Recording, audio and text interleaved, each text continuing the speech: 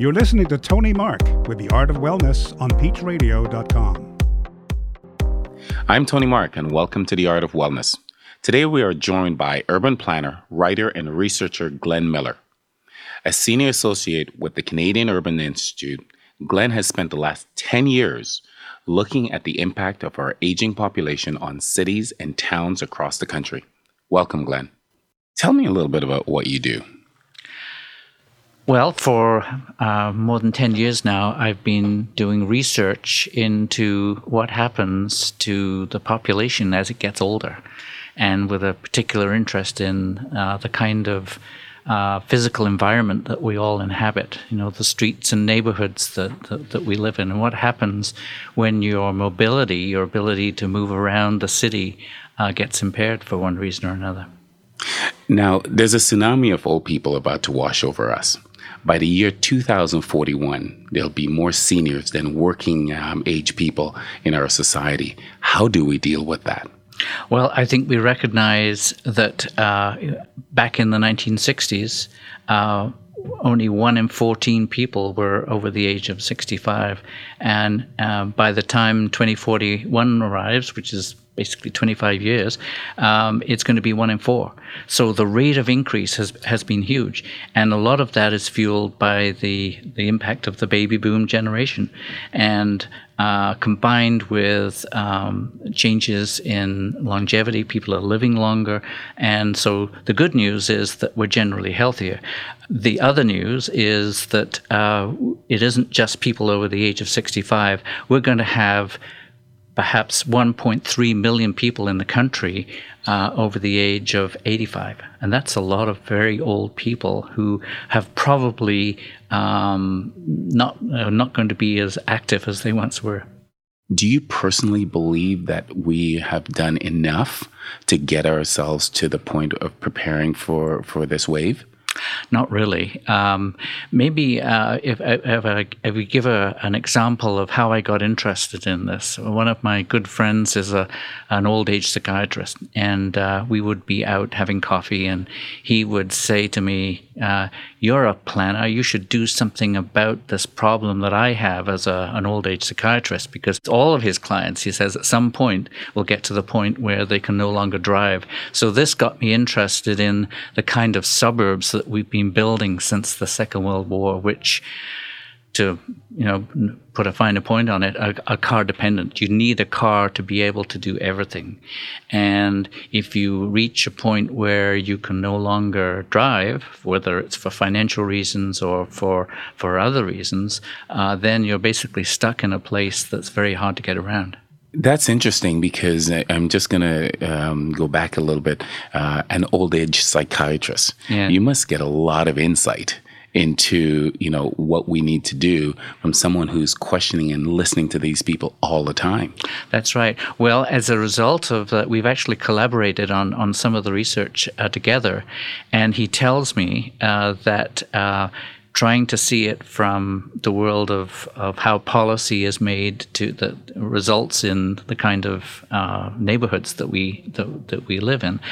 He's actually changed how he approaches his own practice, which I think is interesting. And I think it one of the problems that we have as a society is that we are very compartmentalized. We're all very specialized, and in order to be able to deal effectively with some of the problems that are coming our way, we really need to be able to balance having the big picture in mind with right down to the detail of, are we looking after the sidewalks, or are there too many cracks that people are going to trip on? So there's a big range of things that you have to be able to deal with. So Glenn, how do you get older people to use transit and to become more active? Well, I guess the best thing is to jump in a time machine and go back to starting out with their families. You get into habits where you do everything in your car,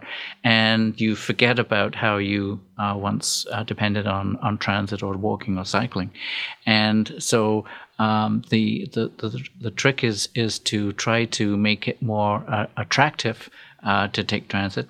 and there's various ways you can do that. One of the things that they've done in the UK is they've actually trained bus drivers. You've all seen those cartoons of the older person getting on a bus, and as soon as they get on, the bus driver starts with a stop and sends the old person tumbling down. It happens more often than you can imagine. And so what happens then is that old person doesn't take the bus again. And so you want to make the conditions for taking the bus easy to adapt to. Oh, okay. So that's all done through education, from whether it's the bus driver or even making the buses. Now the buses, they have hydraulic lifts, for instance. Right. The low-flow buses. Exactly. That would make it more appealing to a senior, that they don't have to climb up that high. Mm-hmm. So it's all through education that you can get your point across in order to make it more and appealing. It also comes down to the decisions that municipal councils and provincial governments do when they're funding projects. I mean, 20 years ago, the idea of low-floor buses was a twinkle in the eye of the engineering guy at the transit agency. Now I think they're pretty well ubiquitous. We're very fortunate that that's the case. Now, I've been to Amsterdam. I've been to a number of European cities where you see so many older people that are active. What can we learn from a city like Amsterdam or even Berlin, where you see a lot more people riding their bikes and so on? Mm-hmm. Well, I think one of the things that is off-putting here in Canada is, we can never be like Europe. But we have to remember Denmark, which has one of the highest percentages of people using their bikes for getting around, no matter what their age is. They had the same stats that we do today 50 years ago, and they actually seriously invested in the infrastructure that makes it feasible to encourage people to get out on their bikes. I was just in London, England, and the steps that have been taken there in less than 10 years to introduce infrastructure that makes it feasible to even contemplate going on the road in a busy place like London, it's quite incredible. You can actually make those changes. I'm remembering some of the things I've heard from my older clients in the past, and I have this older couple that I train. One is 84, the other one is 83, and this is the first time in 30 years that they're not going to Florida for the winter. I'm trying to encourage them to do more things, seeing that they're going to be in the city now for the winter, mm-hmm. and they're not used to it. They're not used to taking transit and doing all the things that you mentioned. So maybe one strategy is to work on small steps for if they're able to walk to a neighborhood convenience store, if they're able to once they've done that, then they can walk to a park and find out that it's actually not a bad experience, and they can spend some time there. Probably not the time of year to start that, but encourage them to get outside. I have a very simple philosophy, and it surrounds getting in shape, so we can enjoy our lives to the fullest degree. And it's just, let's move. Mm-hmm. It sounds so simple. We all need to move. And this is why this is of such interest to me, because if we're not planning for it, it's not going to, we're going to have an aging population that's not used to, or they're not equipped to move properly. Yes, they get out of the habit. It doesn't come naturally. So, Glenn, with all the work and the consulting that you've done, are you seeing an improvement in how we're in the outlook? Are politicians, other city planners, developers, are they starting to take this seriously now? Well, it's a good question. I think it's starting, but I think we're still in the early stages. There's a movement called age-friendly communities, which comes from the health disciplines, which the World Health Organization has been promoted. It was piloted here in Canada, and now it's been adopted as an aspiration in more than 500 communities across the country. But it's really dealing with all of the social and health delivery issues rather than the changes to the built environment, to the physical places that we live in. And some of the work that I'm engaged with right now is to try to make a case for why municipalities need to put effort into changing the policies and the design criteria for how we actually build our communities.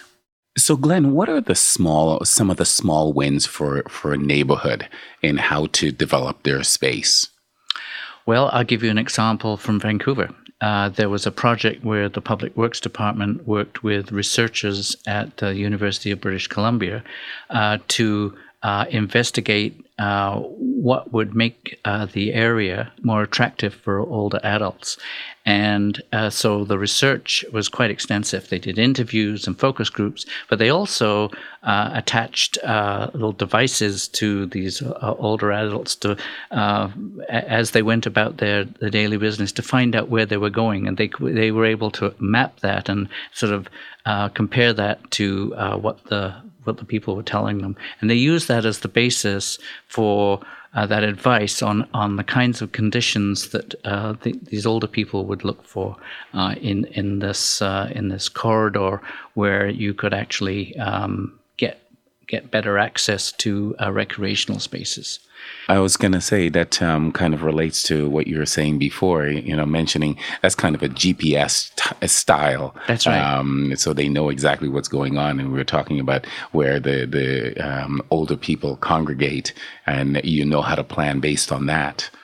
Yeah, and I think what they're trying to get at is what are the motivations, what are the things that might actually deter people from going out, and what are the things that would attract them. So some of the things they found out was make the park destination more accessible, make sure there's a washroom, make sure there's benches that people can rest along the way, make sure that the lighting is good and that the actual surface that they're walking on is actually able to be suitable for people with walkers or other mobility devices.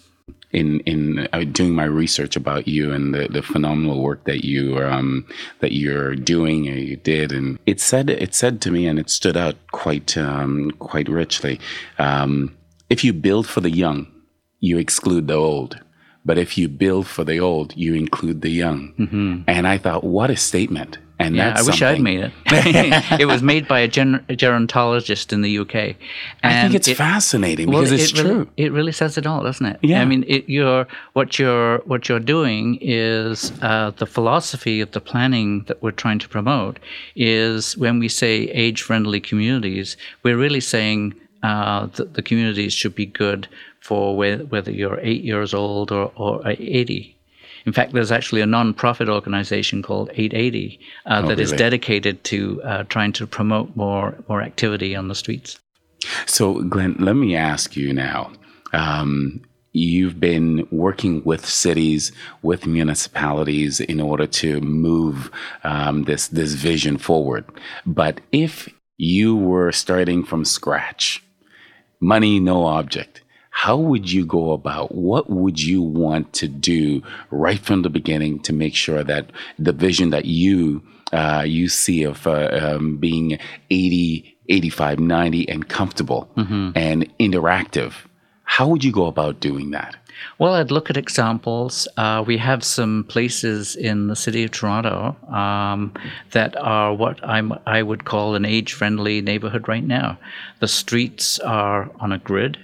So it's relatively easy to make your way from where you are to the main shopping street, to be able to have access to shops, to your doctor's offices, and public transit if you want to be able to make that longer journey. From a utopian point of view, I would like to be able to not have built all of the places you need a car to get around in. But we're stuck with those. So looking for opportunities to retrofit those. It takes time to make change. And so one of the things that planners can do, supported by politicians, is to have an eye out for opportunities to make age-friendly development when you have a chance to. Glenn, this has been fascinating, and I want to thank you for informing us and giving us the opportunity to learn more about the future of our city and future of places around the globe. So thank you so very much for coming in. You're very welcome.